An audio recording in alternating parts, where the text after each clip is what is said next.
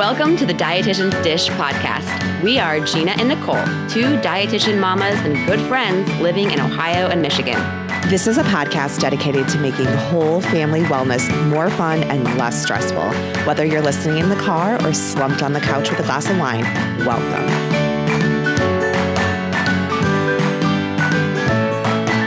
Hi, everyone. Thanks for listening to the Dietitian's Dish podcast. I'm Gina. And I'm Nicole.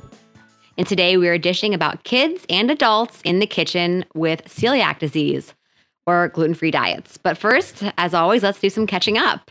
Nicole, I just saw on Instagram your videos of Shay playing t-ball, and I can't wait to hear about it. Yeah. I wish there was more to report. She is not, I don't think we're headed to the ladies softball championships anytime soon. It's day one. True. She was not even interested in the end. She was like, I want to go play on the playground. I'm like, well, but her bestie from school is on her team, and her dad is the assistant coach. Okay. So it was super organized. I thought the parents did a great job. I mean, they're adorable. That's all that matters. It was super cute. Watching them run the bases. I love that. Yeah, she has like no pep in her step. Like there's one speed and it's just like cute little girl dainty run. I mean, I'm like, come on, That's Shay, awesome. go faster. And I get like stink eyes. Like, who do you think you are? This is fast, Mom. I'm cute. So yeah. Other than that, yeah, today was a busy day because she had tennis. And that had to be cut short. That 30-minute lesson, she only could make half of because she had to get to t-ball. So, Oh my gosh. I know it's beginning, but I just can't wait to be able to put Paige into things like that. She's just not ready at this point. She will clam up. And I mean, I've tried group activities, and she's just not socially and emotionally ready for it. So, and that's it's okay. fine. Yeah. There's so many years, and Yes. yeah, I kind of went back and forth on it. T-ball is like literally 6 weeks. So it's 6 intense weeks, and then it's kind of like done for the year. But yeah, so we're giving it a whirl, but you have a lot more going on in your life, which you already shared a little bit with me today, but please update our listeners on your breast lump scare. Yes. So I felt a lump in my breast, and I'm not considered high risk. I don't have any first degree, like I said last time, first degree relatives who've had breast cancer. And honestly, even my grandma and her sister on my paternal side, they were over age 60. Well, my grandma was over age 60. Her sister was actually, I believe, in her 40s when she got breast cancer. So there is that, slightly higher risk because it is in my family. And I've also got very dense breasts, which if you look at the research does show that it's people or women with more dense breasts, and probably even males, who actually I think automatically have more dense breasts, dense meaning more muscle and less fat is how I understand it, tend to have a higher risk of breast cancer. And I think it has to do with the fact that a lot of times mammograms do not catch the cancer easier because I guess dense tissue and breast shows up white, just like cancer shows up on a mammogram. Oh, that makes sense. So I don't know if there's actually a link that women who have more dense breasts automatically have a higher risk because of the dense breasts, or if it has to do with the mammogram, how it looks similar, or a little bit of both. I'm not really sure. Regardless, I have dense breasts. There's literally no fat in my breasts at all. It's like the one place that I wish I had fat. I have nothing. And so long story short, I felt a lump in my breast, and it was like a little pea-sized lump, and I had my OB check it out, and she suggested I go get a mammogram. I did, and it looked fine. It was fine. The lady said pretty much that I'm probably going to find things like that in my breasts at times because I do have very dense breasts. She didn't really explain it very well, but I didn't ask that many questions. I guess I was just so relieved I couldn't even think straight. And she also said my breasts are very glandular, which is funny. I text my sister-in-law, who is a breast surgeon. She's an oncologist, and she does breast cancer surgery. And I told her my breasts are very granular. And she's like, you mean glandular? LOL. I'm like, oh, yeah, that's what I meant. Same difference. Yeah, whatever. Gosh. So I think that might explain why I made so much milk, possibly, since I envisioned that as meaning I have a lot of like milk ducts, but I really don't know. That's what I envisioned. I really feel like mean, when I was making milk, you could see like the veins. And I always felt, and I think that's very common, but I always felt, I could feel my ducts in there, like filled with milk. It's so weird. But anyway, and amazing. So my breasts are dense and glandular. I do not have breast cancer. It is not a lump of concern. I might have another one in the future. And basically they said that I have no need to worry about it. But of course, if I feel another pea-sized mass, as my OB called it, I probably will go get a mammogram, but it made me feel a lot better. But having a mammogram, I will say, because you probably never had one, because I think that they... No, I'm very curious about the process. It sounds terrible. No. It really wasn't bad. So I've had these terrible visions in my mind that it's just this really, really uncomfortable machine where they squeeze your breast and it hurts really bad. Yeah, like a boob vice. Well, it is. That's a good way to describe it. And you basically had to hug and make love to this machine and not breathe. It was the weirdest thing. I had to like hug on this machine with my breasts, trapped in between these two giant pieces of plastic. And the lady was like, now don't breathe. And I was like, wait, what? She didn't warn me that she was going to say that. And so I hadn't taken a deep breath. So I was like, like I couldn't breathe. And I'm like, wait, I don't know. I wish you would have warned me of like how it was going to go. So that was a little bit awkward. I had to do that about 5 times. And yes, your breast is pretty much just squeezed to about a half an inch in thickness, which for me is not that crazy. I mean, envision, I have nothing, basically. I barely even fit in a cup. So it was very awkward and strange, but I'm glad I've experienced it. So when I'm 40 and I have to do one again, I know what I'm getting myself into. You still owe me the picture of your giant boobs when you were breastfeeding. Oh my gosh, I do. I have to find that picture. I gotta see Did I ever send you the one in Vegas? No, I don't think so. Me? I think I did. I think I sent you the one, and that wasn't. Were you that wearing was just white? No, I was wearing a pink bikini. I was at that point. I was weaning off of breast milk with Paige, and so my breasts were huge. I don't think I even brought I think I brought like the hand pump with me to Vegas because I said to myself, I'm done. I'm not doing this anymore. So I brought the hand pump just to relieve like pressure and pain. Mm-hmm. But my breasts were huge, and of course I fit right in. We were in Vegas, but I had to find the picture I sent to my friends right after I had Paige. I had no idea that my breasts were going to get this big. Like I had none of my friends had ever, I was one of my first friends to have babies and breastfeed. So I really didn't know what to expect. And they were so big. I was like scared for my life. Like I could barely breathe. Suffocate me in my sleep. Or my baby, one or the other.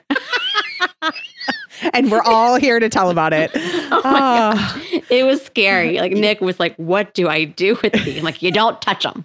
That's what you do. So he didn't for about a year. Oh my gosh.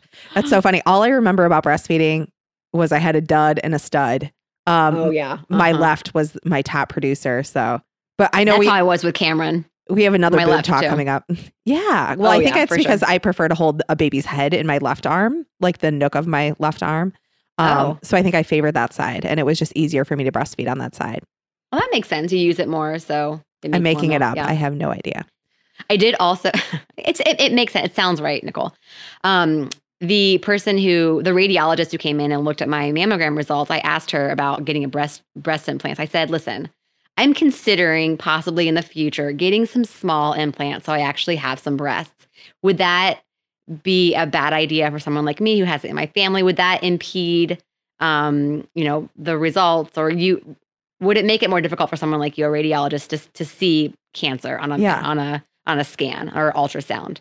Bottom line, and she pretty much said no, absolutely not, and just make sure to talk to the surgeon who does the surgery about my risk, and they'll put certain implants in over other ones. I don't know. I had to get more details. I'm not planning on doing it anytime soon, but when I do, I definitely know what to ask. So yeah, if I even do it, I don't know. If you have a radiologist sitting in front of you, you might as well ask your burning questions. I thought it was a good one. Definitely. Good. Oh, so other than that, so that's good. Other than that, really nothing. I will tell you, I never experienced the terrible twos with Paige. Like when everyone said, and I say that because Paige was always difficult. Like she was difficult from, I would say, 7 months on. So her whole first year, she was so difficult, and things didn't really change at 2 or 3 or 4. It was always difficult.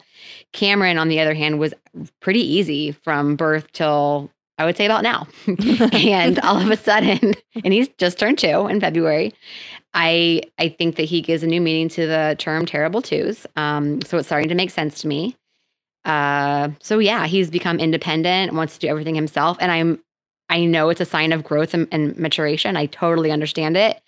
But whoa, is it testing my patience? I mean, doesn't make it any less enjoyable. He has to or more enjoyable. Himself. I mean. Yes, right. When we put him in the car, we're already rushing typically when we get in the car, and he has to, buckle himself, which takes an extra 5 minutes because he can never figure it out. But I'm trying to be patient. So everything, it's, he needs to do it himself. And I love it, but it's also testing my patience. And that's just one example. I mean, there are so many other things about him right now that are just driving me insane. Mm-hmm. So we're going to hold off on potty training for a little bit. How's it going with Piper? Favorite kids. Right before I came upstairs to podcast, she peed on the floor. So yep, just depends. P, we're getting really close. Number 2, that's going to be a while. So yeah, and that's okay. Expected. Yeah, we're grooving along. So, well, should we hop in today? Yeah, let's do it. So I think this topic of gluten-free in the kitchen kind of came from, well, I guess both of us. You have a lot of experience with working with people who need to eliminate gluten. And I, on the other hand, do not. And I was approached about 5 years ago to do my second cookbook on, and they approached me wanting a gluten-free specific cookbook that utilized almond flour. And my knee-jerk reaction was, no, why would I do that? That sounds incredibly difficult. And I know nothing about baking gluten-free or cooking with, gluten-free. Right. And then I kind of did some soul searching and I was like, okay, Nicole, that's a really bad reason to say no to a cookbook. And look at this, like, where's the positive here? And the positive is learn something new. And so, dietitians learn about this stuff, but I think what we fail to realize is really how difficult it can be to go gluten-free. And it's interesting. I was sitting downstairs with Mark just now, and he said that he had just heard on the radio an article about restaurants. And I'm probably going ahead of myself just a little bit, but I'll rewind. And it's from Science Daily. And it says it was done by Columbia University's Mailman School of Public Health. It says, just the summary, even tiny amounts of gluten in foods are troublesome for people with celiac disease, and restaurants may be the hardest place to avoid the proteins, finds a new study. More than half of gluten-free pizza and pasta dishes in restaurants tested positive for the presence of gluten, and about 1/3 of supposedly gluten-free foods had detectable gluten. So I think that is just like that just goes to show how difficult this can be. And I think you and I are very fortunate in that we don't deal with this on a daily basis. But hopefully today's podcast can ourselves, really, ourselves, in our immediate families. But this is very common. So just to kind of jump in what it is, and it is an autoimmune condition that affects the small intestine where gluten is ingested. And as I just said, gluten is the protein found in wheat, barley, and rye. And so what kind of makes celiac disease a little challenging is that it can really be diagnosed at any age, and symptoms really present in very different ways, sometimes coming on very slowly and other times quite rapidly. And so when individuals with celiac disease or gluten intolerance ingest gluten, the villi and microvilli, which assume, like, I always think of it as like seaweed, almost like these little finger-like, they're the absorption power of the gut. And so you have all these villi and microvilli, like almost do jazz hands, like your little wiggling fingers. I mean, think of that as the inside of your small intestine. And as gluten, if you're gluten intolerant or have celiac disease, the gluten basically attacks that and kills it off. So you lose your body's natural ability to absorb nutrients. So it's a very, very damaging to the gut. And so it inhibits protein, carbohydrate, fat, vitamin, mineral, all of those types of nutrient digestion. So a lot of symptoms can occur. Anemia, for one, that's a huge one. fatigue, irritability, and then all of your GI stuff. So diarrhea, bloating, stomach aches, decreased appetite, chronic constipation. In children, they'll often see poor growth or difficulty gaining weight. Later in life, in women, even infertility, changes in tooth enamel, skin rash, changes in your bone integrity. So lots of different stuff going on, which can make it almost really challenging to diagnose. And then on the other side, some people have no symptoms at all. And so this is a growing group of people with celiac disease. And so similar to many autoimmune conditions, comes to mind type 1 diabetes, there is no cure. And so it's controlled just through a diet void of gluten. And that sounds super simple, but as we kind of progress through this talk, you'll see that it's not. And so how prevalent is celiac disease? And one of the resources in our show notes, which I think came from gluten.org, it said 1 in 133 have celiac disease. However, as many as 97% of those with celiac disease go undiagnosed. So I think we're just seeing the tip of the iceberg here when it comes to celiac disease. And Gina, just a question for you, which hopefully I'm not putting you on the spot too much. Do you think when you think of celiac disease and gluten, do you think that there's a spectrum of intolerance? Yes, absolutely. I do believe in what they call gluten intolerance. I think that there's people who so when you're diagnosed with celiac disease, do I think there's a spectrum of intolerance in that case? No. I think if you're diagnosed with celiac disease, you must avoid it at all costs. I think some people have different reactions to it. So I have friends who have celiac disease who right when they consume gluten, they know it right away because they might vomit or get a headache or have some type of a symptom that is very noticeable. Whereas I have other friends or students that I work with who have celiac disease who might consume gluten, but they don't really have any outwardly present reactions to it, which is almost, in my opinion, a bad thing because they might not know that they're continually getting glutened. And everything's happening internal and they don't see it. So it's almost a better thing to actually, for your body to tell you right away that you're consuming gluten so you're more aware of where you might be getting it. So I think maybe there is, obviously certain people their body might react a little bit more, but I think, than others. But I think no matter what, if you have been diagnosed with celiac disease, it is imperative that you completely avoid gluten. And to put that into perspective, I totally understand and agree with that article that a lot of restaurants that say that they have gluten-free foods that actually contains a little bit of gluten. So the FDA says that you can only tag foods consider foods gluten-free, quote unquote, or tag or put that type of a label on a food product, gluten-free, if it is 20 parts per million or less gluten. 20 parts per million, to put that into perspective, is 1/500th of a teaspoon, which is, a minuscule amount. So I can totally understand how a lot of restaurants might call their, pizza the, gluten-free option, but most of these restaurants have never actually tested their pizza. And if you're getting a pizza that's called gluten-free, it's typically going to be at a pizza restaurant that's covered with gluten. So I completely understand that, but I'm totally going off of the of your question right now, so I apologize. I'm going off on a tangent. No, so yes, that's good. And I think cross-contamination is really, and we'll talk about that later too, but that's a huge part of it. It's very difficult to eliminate that altogether. Especially unless it's a restaurant that is void of gluten. On the entire menu.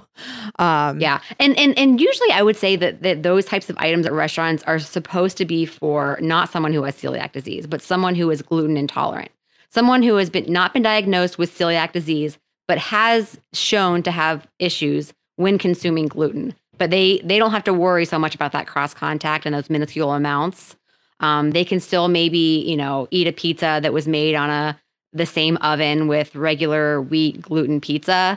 It's those are the type of customers that I think those gluten-free items at restaurants should be catered to, not someone who has celiac. Not to say that someone who has celiac should never eat out, but they should make sure that they go to a reputable place who has the correct procedures in place to make sure there's no cross contact. That's the bottom line. Yeah.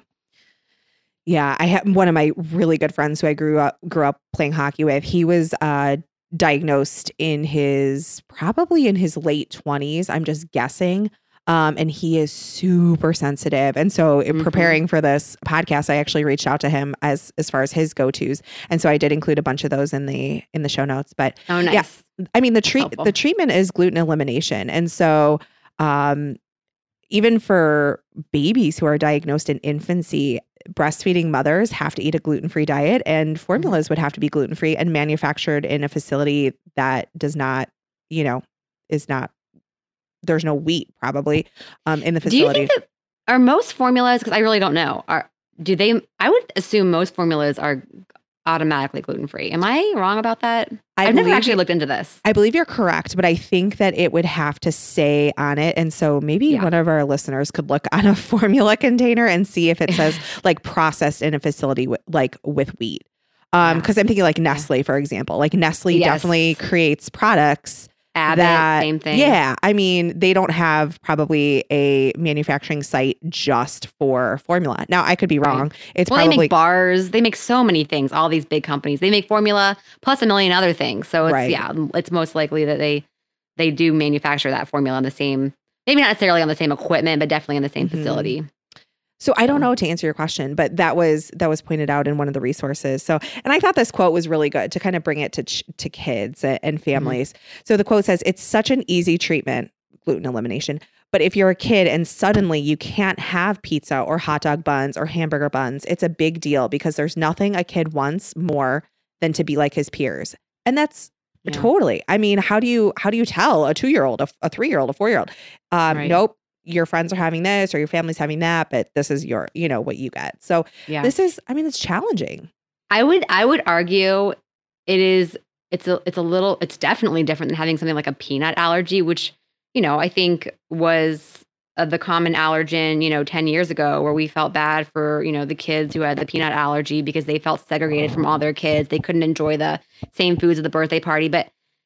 And yes, very serious allergy, definitely something that, if your child has a peanut allergy, it is difficult when you go to a party and you have to look at every single item that is being served. But imagine, I mean, you literally, when you can't have gluten, I mean, you can't eat the cake, you can't eat the pizza. I mean, I would say, 99% of the things that are going to be served at a typical birthday party, this child cannot consume. So yeah, it's definitely isolating for sure.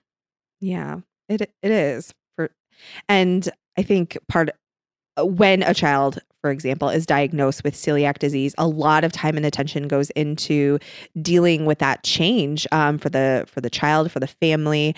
And so other children in the household can really feel a little shafted in that process. So, that was something we were talking about at, dietitians at lunch. We talk about this kind of stuff. And I was letting people at work know that we were talking about this coming up. And one of my coworkers shared that when her daughter was diagnosed with type 1 diabetes, so much time and attention went into dealing with her, new diagnosis and learning life, redefined in that way. And I would say celiac is very similar in that, it can really pull away from the family unit and become, the need is there with that individual. And, but just kind of for parents to know that this can be challenging for the whole family and not just the child that's affected directly. So you mentioned a little bit about food labeling. And I think that was really good. I mean, in the US, I think we have a lot of opportunities, but do know that all foods have to be clearly labeled if they contain any of the top 8 food allergens. And those are foods that are regulated by the FDA. And so wheat would be one of those top 8 allergens. However, wheat-free does not mean gluten-free. And so there's where that probably cross-contamination thing comes in, as well as the fact that gluten is not only found in wheat, but also barley, rye. Right. And even oats. I mean, where I work, we don't consider oats a gluten-free grain unless they're certified gluten-free, because oats are typically, planted and harvested around gluten-containing grains. So I think in recent years, grocery stores, mainstream grocery stores at least, have become very good at carrying some type of gluten-free bread, cereal, baking mixes, cookies, crackers, other products. And I think as good as that is, those foods are can be at least a little bit lower in nutritional value, just nutritional quality than whole foods that are naturally gluten-free. So we'll talk about that a little bit too. But I think there was such a big hubbub that came out with gluten-free that people assumed it was a healthier choice. And they still do. Yeah. It's, man. Oftentimes the gluten-free baked goods, for example, it's really what sticks out in my mind, contain actually more sugar and salt than the non-gluten-free counterpart. Big time. So I don't know why. It's almost like when, and I don't know much about gluten-free baking. I mean, I've done it at home, but nothing intricate. Like I usually just do an easy swap of brown rice flour for wheat flour. So it's not that difficult. And I've never done anything more than that. Really simple baked goods. But I'm assuming that when you take gluten out of something, in order to make it taste similar to a like product, you just had to add more salt and sugar. And that's why they're doing it. It makes sense to me. But just know that when you're buying a gluten-free baked good, whether it's an already baked good, ready to eat, or a boxed baked good, like cake mix or brownie mix or cookie mix, I guarantee you it's going to have more sugar and possibly more salt in it. Like I think of coconut flour, it absorbs so much liquid that I mean, it's very difficult to work with. I mean, it's rare that you find a recipe that only uses coconut flour because it's such a finicky flour to work with.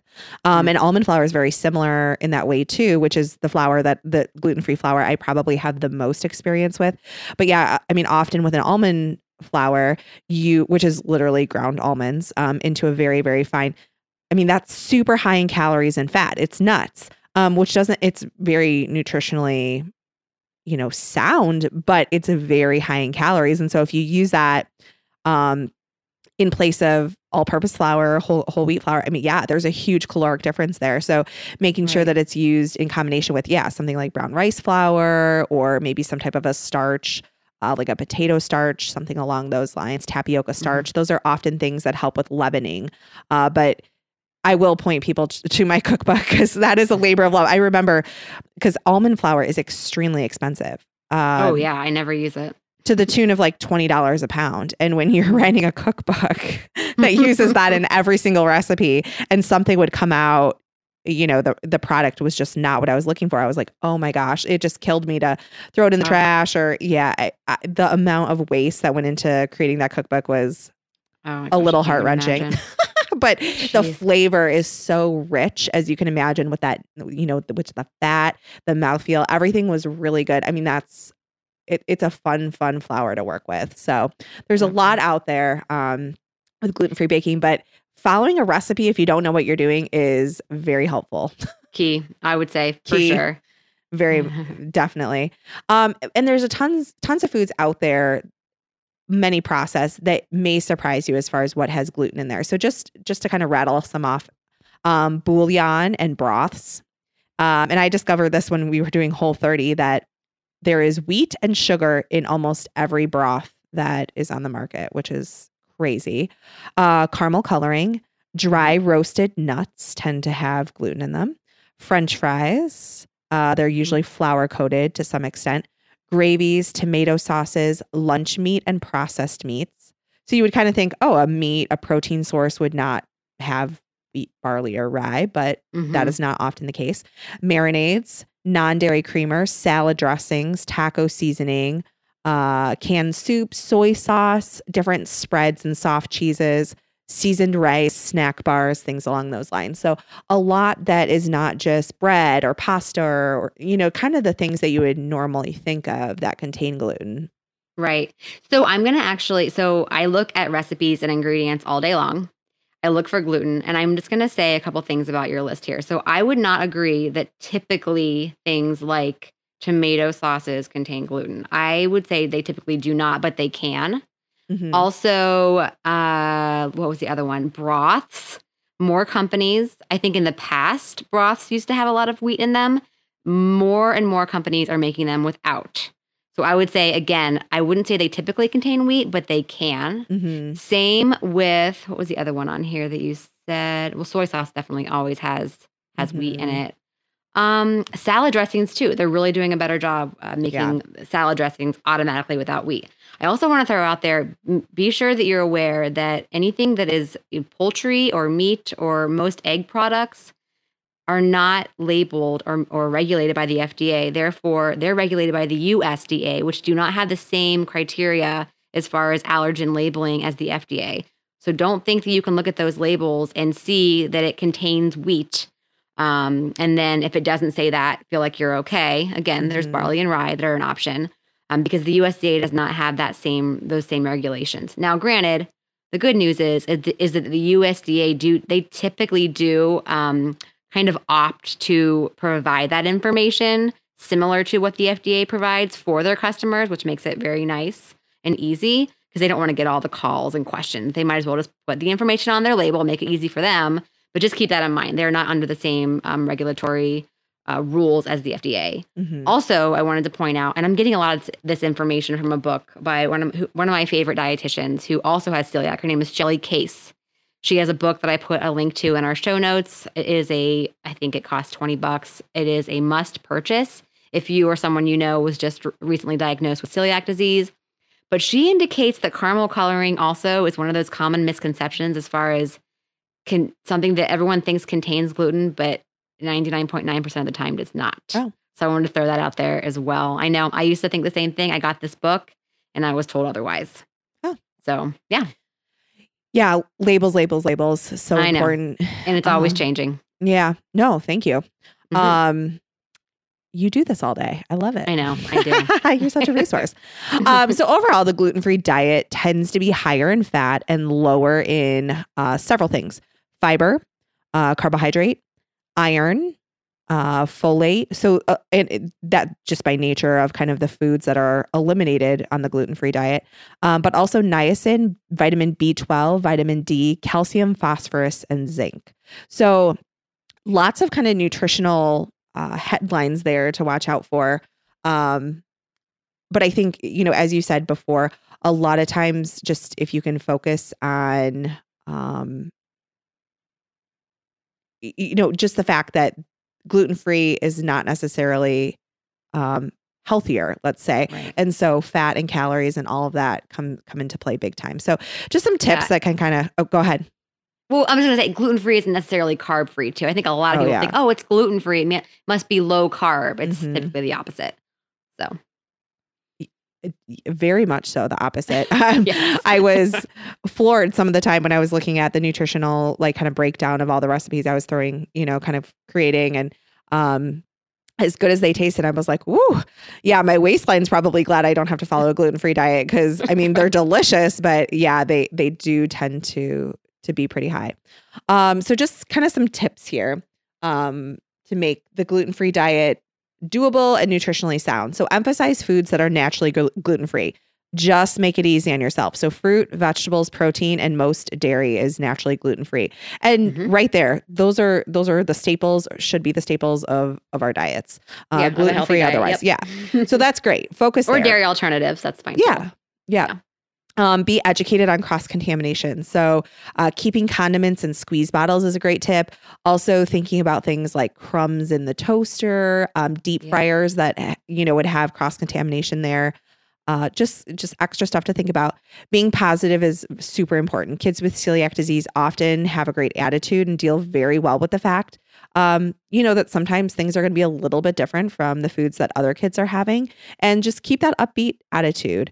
They're going to learn that from their parents or caregivers. And so, work with that and make sure that in the process, they don't feel deprived of kind of those treats and special occasion type foods.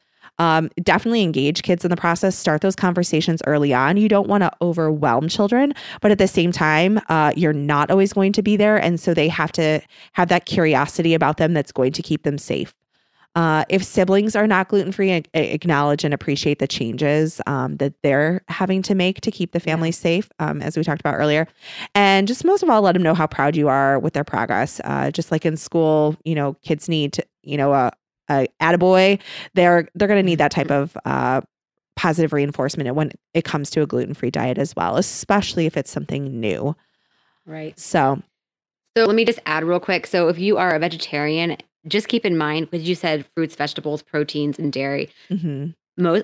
Most of the animal proteins are going to be naturally gluten-free. Unless they're highly processed, you'll have to look at the label. But the majority of vegetarian and vegan proteins are not gluten-free. So keep that in mind. I have found some good Gardein products that are gluten-free and vegetarian. And I think, again, more and more vegetarian companies are kind of jumping on the bandwagon and realizing that, the vegetarian craze is definitely becoming more popular and it's here to stay. And we have more gluten-free, people that are, following gluten-free diets, whether they're celiac or not. So they are also starting to take wheat and gluten out of their products. So that's great news for people who are vegetarian or who want to remain vegetarian while on a gluten-free diet. So yeah, I mean, textured vegetable protein is gluten containing, correct? Yeah. Textured vegetable, isn't that soy? No, I don't think so. TVP, isn't that just pure soy? What am I thinking of? What is the seitan? Seitan is pure gluten. Oh, it's tofu so good. and no wonder tempeh. I like it. I know, just pure gluten on a plate. I think textured vegetable protein is actually just soy. I really have never even used that in anything. I know, what is that usually made to make, like veggie burgers and like patties? Yeah, I mean different vegetarian products. So I think it's just soy. They add wheat and barley to so many things. Will you Google it real quick while I continue? I will totally Google it. Yes, you Google it. We'll get back to you. Gina's getting busy. All right, and I'm talking making it fun. So when we're talking kids, especially, find a way to make it fun. So turn a trip to the grocery store into a scavenger hunt. This is a great one.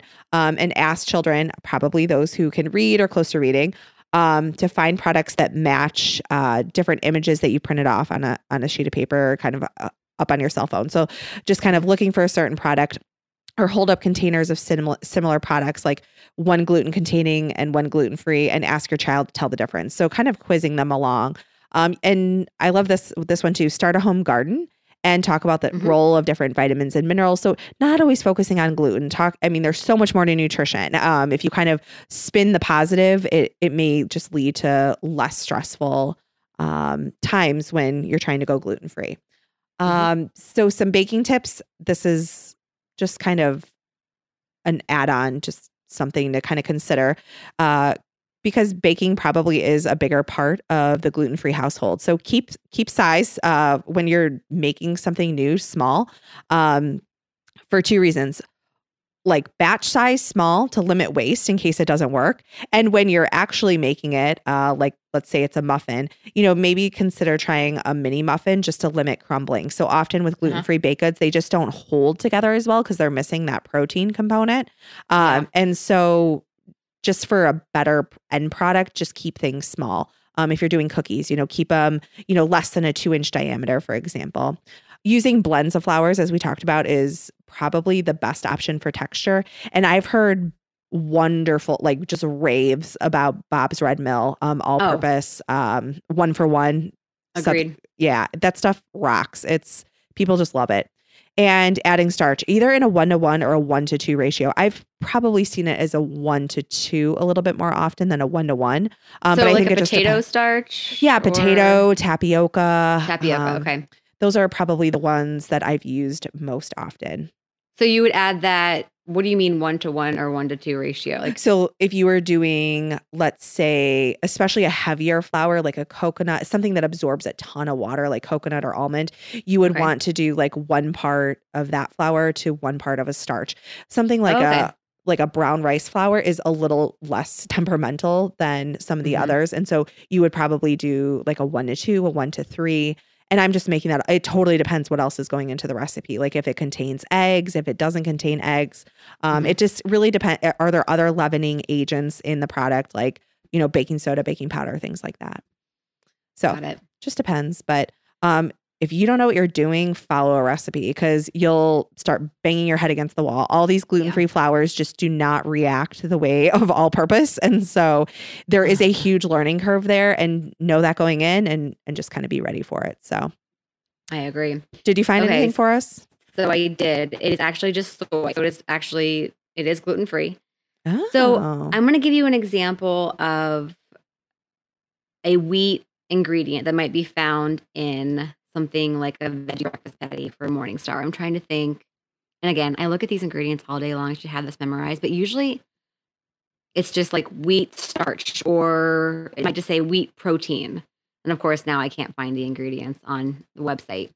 But I'm just telling you, it pops up in so many vegetarian and vegan items. I mean, we have a solution station, and it's supposed to be gluten-free and vegetarian. And half the vegetarian items that I look for or that I find in our system, we cannot put on this line because it also contains wheat.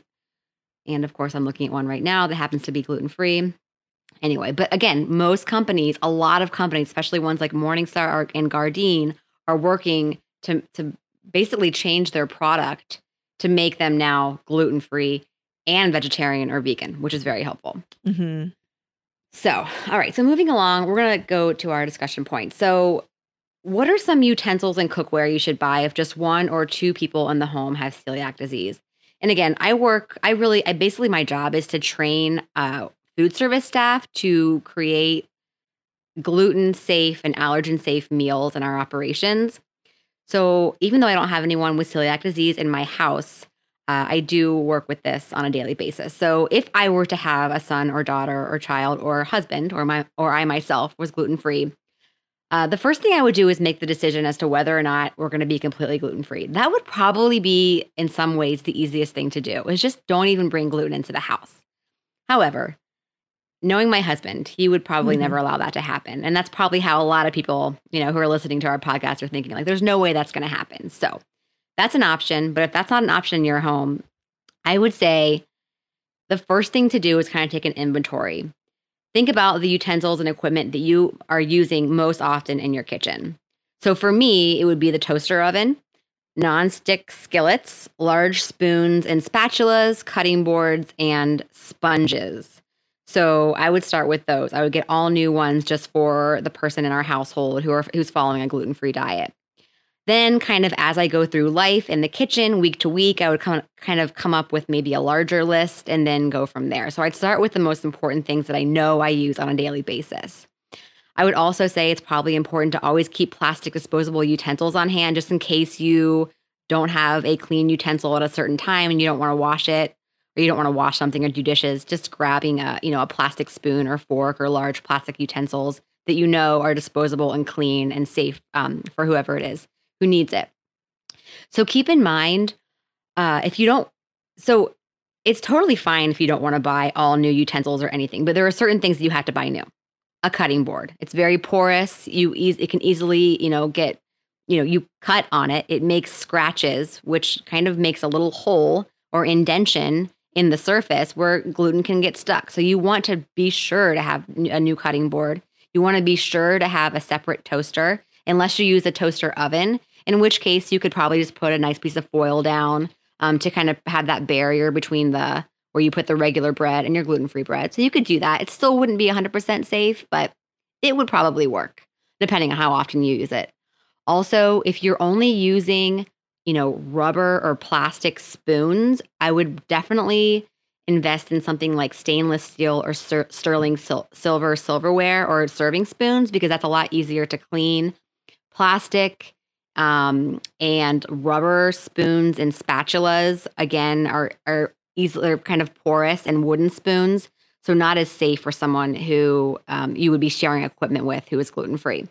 Also keep in mind that the number one best way to get rid of any allergen, and really the only way to get rid of an allergen, including gluten, so a protein, is with hot soapy water.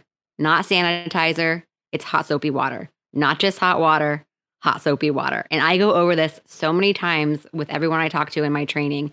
That is the number one thing. If you don't sanitize, the spoon or the surface, I don't even care. The best thing, the only thing that works to get rid of that allergen is hot, soapy water, period.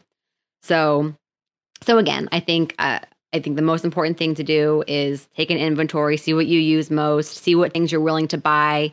If you need, and things that you think that you should buy because maybe you use them often or they're porous. Keep a list as you go throughout the week. You might not have to end up buying that much, but just keep in mind that if you are going to share things with that person in your household who has celiac disease, you do need to make sure that you're always washing with hot soapy water in between use. And like you said, making sure that you're buying things like condiments in a squirt bottle, or if like peanut butter, you can't squirt that out. Just buying a separate one for that person who has celiac disease, because you don't want to have to think about it every time you're making a peanut butter and jelly sandwich for someone else, for example. That's automatic cross contact right there. So just have their own, certain things should be their own, like peanut butter, for example, or if you use the jarred jelly, which you probably shouldn't, the squeeze bottle would make more sense. I'm trying to think of other examples of things like that. Mayonnaise, that comes in a squeeze bottle too, I guess. Peanut butter is really the only one that can sticks out in my mind in a household with kids, at least. So. Yeah, it's a lot to think about. Hot soapy water. Oh, yes. I learned something new. But sponges, I think, hot soapy water and sponges. That's another one. You've got to make sure that you have a new sponge, because you can't use the same sponge. Talk about porous. I mean, you clean something in water that has wheat in it. It gets stuck in that that sponge. You use that sponge with hot soapy water on a plate that you're trying to clean for someone who has celiac disease. You can use all the hot soapy water possible, but if there's wheat stuck in that sponge, you're just continuing to rub it on that plate. So make sure that person has their own set of sponges, or even disposable rags will be another thing. But I always say sponges are best because they're a little bit more environmentally friendly. Gina, I really have this hatred for sponges. They totally gross me out. So I'm not, okay, when I say sponge, we buy the ones, they're not like a sponge you would use in a bathroom. They're like a kitchen sponge that aren't the same as what we used growing up. They have like almost like a mesh covering. They're the same material as our microphone covers, and then they have a mesh covering over it. But it's not like I wish you could see my nasty face. Like I look disgusted. So what do you guys use? The dishwasher. Okay, well, we use the dishwasher, but every once in a while, you don't use the dishwasher. Do you literally throw everything in the dishwasher? Yeah. Okay, what if you have... Okay, except what is it called? Oh my gosh. It's a skillet, cast iron. Okay, yes. Or my Le Creuset, I don't put in. But other than that, like knives, I'm like, buy one. I'll buy new ones. So how do you clean your Le Creuset? With your hands? With a sponge, but I don't like it. Okay, there you go. But I'll use it like once, maybe twice, because that's how rarely I use it, and then I throw it away. Okay, so that's exactly my point, though. There's going to be times when you're going to need a sponge, and you can't use the same sponge with someone who has celiac disease than someone who doesn't. So you've got to have that extra sponge there. Even if you rarely use it, make sure that you always have a clean one. And store it away from the gluten-y one. Exactly. Store it away, have it labeled, put it in a little box. Yes, make sure no one ever uses it for anything other than non-gluten containing ingredients. Yes, period. Trust me, I have a hatred for sponge too. And Nick is obsessed with making sure that he puts our sponge. We pretty much get rid of our sponges after like 2 weeks of use, or run it through the dishwasher. And that's another thing. If you can run everything through the dishwasher, you don't have to, clean things by hand to make it safe for that person in your household with celiac. Put it in the dishwasher. Yeah. That's sanitized and clean, done. And lazy. Love it. Yes, I know. I love it too. We throw everything in the dishwasher too. I'm the exact same way, for sure. I'm so guilty of that. So I'm going to jump down to what's your favorite gluten-free grain? Yeah. So I was thinking about this when you were talking. So I said this before. I said this earlier on the podcast. I really have no experience. My experience when it comes to baking gluten-free goods, it consists of this: finding a delicious sounding quick bread or muffin or bar recipe and simply removing the wheat flour or the all-purpose flour from the recipe and replacing it with one of three flours: oat flour, brown rice flour, or just regular white rice flour. And I have been doing that for probably 6 years now, mainly because of the FODMAPs that are found in wheat, not because I'm gluten-free, because again, FODMAPs have to do with sugar, not wheat, or not the protein. It's the sugar found in wheat. So I try to avoid it. So I use those gluten-free grains. I have not once had a problem with it. Every single time my products have come out perfect. Now, I do have to sometimes cook them a little bit longer. So I'd say maybe, especially if I'm making cookies, I'll maybe put them in the oven for maybe 4 to 6 minutes longer. Not always, but sometimes. But having to deal with all the adding starch or looking at ratios, I don't want to even mess with that unless, like what you said, there was a good recipe. But oat flour, rice flour, not too expensive. Yeah. Pretty tasty, and also healthy. I mean, it's a whole grain. Mm-hmm. So I take out the all-purpose flour and replace it with oat flour, and all of a sudden my product is a little bit healthier because it's a whole grain. Yep. So those are my favorites. Yeah, I took that question, which I didn't write my answer to. Sorry. Gina. Queen. We know your favorite. It's almond flour. Well, I took that question a little bit differently. So my favorite gluten-free grain, I would say, is brown rice. Oh, I wasn't necessarily thinking baking. I was just thinking like quinoa or brown rice or oats or I don't know. Okay. Do you want to change your answer? I mean, I guess I do low carb. So, and when I say low carb, like I'm not like a keto person. I know I have about 150 to 100 carbs a day. So honestly, when it comes to, I get most of my carbs from fruits, vegetables, quinoa, I would say is my grain of choice when it comes to gluten-free grains. Mm-hmm. And also baked goods with one of those things. Like I usually have a little muffin or on a daily or a little bar or a snack bar that has about 20 to 30 grams of carbs in it. Mm-hmm. But oftentimes when I go to restaurants and or operations where I work, I'll make a salad and top it with either red or white quinoa. So that would definitely be my number one. I'm not a big rice fan unless it's in sushi. And that's really it. So quinoa for sure. Yep. I do like quinoa too. But there's lots of naturally gluten-free things out there. So, and a lot of times that's just cheaper and easier than trying to navigate food labels and find out what's gluten-free and what's not. Because all the seasoned stuff often has gluten in it. So, all right. So kind of running through your kids' diets as they stand today, what would you need to change to make them gluten-free? Oh my gosh. I was thinking about this. So starting off in the morning where my kids typically eat frozen waffles. Although I would say the last 6 months, it's been a consistent pancake, like homemade pancake in the morning breakfast.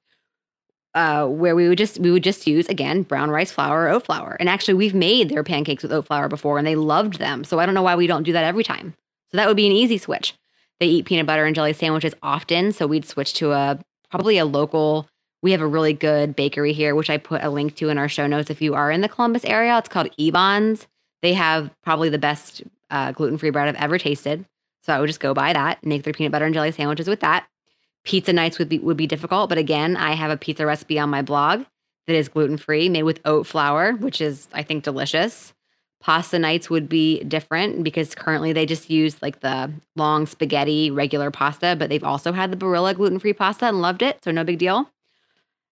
We'd always have to I usually buy the off-brand of Cheerios, like the Walmart or the Giant Eagle brand, which I don't believe is certified gluten-free. So we just had to switch to the actual Cheerios brand, which is a little bit more expensive, but no big deal. I say that. I wouldn't like it, but, it wouldn't be the worst thing.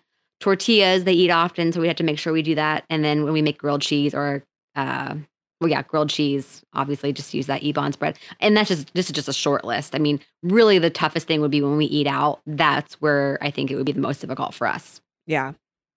Yeah. And for anyone, really. I think that's the scariest part of having celiac, which is where my job is important because students come to college and what do? They start eating out for every single meal for their entire day, for every day of the week and of the month and of the year. So it can be a little bit scary. Yeah. What about you? I was just thinking like how many people you probably deal with that have some type of a food allergy, and it's blowing my mind. Yeah. My kids have really been on a cereal kick in the morning, like dry cereal that I mix with nuts and like one of those little grabby on the go things that I don't know the name for that we've already talked about. Oh yeah. With the lid. You can put your hand in. The one-way valve for food for like little kid hands. Don't know what those things are called. They're brilliant, but so we just have to do like a gluten-free cereal, which no biggie. Their lunch almost every single day. Or if we do like banana sushi in the morning, which is like you said, a gluten-free tortilla, their lunch every day is a sun butter and jelly sandwich on usually a sandwich thin. So we'd have to go to a gluten-free bread and I'd probably just buy it. And they are more expensive. So maybe I would eventually consider making it. And then nighttime, I think that really depends, but we would probably definitely switching to gluten-free pasta. But I totally agree with you. I think that eating out, different events, parties at school, that type of thing would be probably the most challenging to work through. Yeah. So, yeah, this is definitely not easy. And, we didn't even talk about like food labels and what to look for to ensure it's gluten-free and all that. But we did put all of that in our show notes. So we kind of jumped in today with kind of 2 feet. And so if you kind of need to go back to square one, like what different, food additives are gluten containing, we've got all of that in the show notes. So please just check those out. And yeah, so let's go. Yeah. Do you want to do Mom Wins? Sure. Yeah. And I just want to say one more time, I highly recommend Shelley Case's book that is called Gluten-Free, The Definitive Resource Guide, which I did put the link for in our show notes, but it's a great read. It's just a great resource to have on hand if you are newly diagnosed or someone in your family is. So favorite new food products or recipes or mom wins, all I really have to say here is that even though Cameron has all of a sudden become a terrible 2 child, there is something new that he is also doing, which is great, and it's called eating. He actually comes home from school lately, his babysitter, and he's actually been eating and trying new foods. And I think I'm just really proud of myself for being patient and knowing that this day would come. I am not saying it's perfect. He still nibbles and eats like a bird, but he is starting to taste more things and explore new items on his plate and not just stare at it and then get down and walk away. He's actually having meals with us, using his fork, trying new foods, shoveling broccoli in his mouth. Like I knew it would come. I just kept telling myself not to badger him, not to give myself anxiety about how little he eats, and that he would eventually turn a corner. And my patience and my persistence has finally, kind of pulled through here, and he's doing well. That's awesome. We'll see how long it lasts. And I'm not saying it's going to be perfect. It's still not great. He still barely eats anything, but he has turned a corner, and I'm excited about it. Well, I'm incredibly jealous of that report because Shay, it's like tears every night at dinner lately. And she's just not willing to try anything. Actually, I made BLTs the other night. Last night, the night before? I think it was 2 nights ago. Yeah, that sounds right. And instead of using mayonnaise on the bread, I used guacamole, homemade guacamole. And man, they were so good. And so Piper promptly picked her tomato off and said, no, thank you. But she continued to pound the sandwich, and Shay would not even try it. And just ended up in tears, and she was sent to her room. And I try and keep dinner as peaceful as possible. So if she's going to have a little meltdown, she's asked to go to her room to have some quiet time, and then she's invited back down. And she wouldn't even try it. And it was so funny because Piper was sitting there just pounding down this BLT, and she's like, "It's good, Shay. You should try it." The 2.5-year-old's like sitting there, like coaching her along. I bet you get Easter candy if you eat dinner. It just, and the 4.5-year-old just like drama. Yeah, that just fuels her fire, I'm sure. Yeah, I'm just kind of over it. But I did try. We all have tried. That's it. Are those the bars? The only. Yeah, the Just Fruit. Just Fruit. That's it. I got, I think it's strawberry and apple. One of my favorites. I don't eat the bars regularly, but when I do, I love that one. I really love that they're 100 calories. They have you chew them. They're not like down the hatch in one. You have to chew them a little bit, which makes the 100 calories really seem to stretch.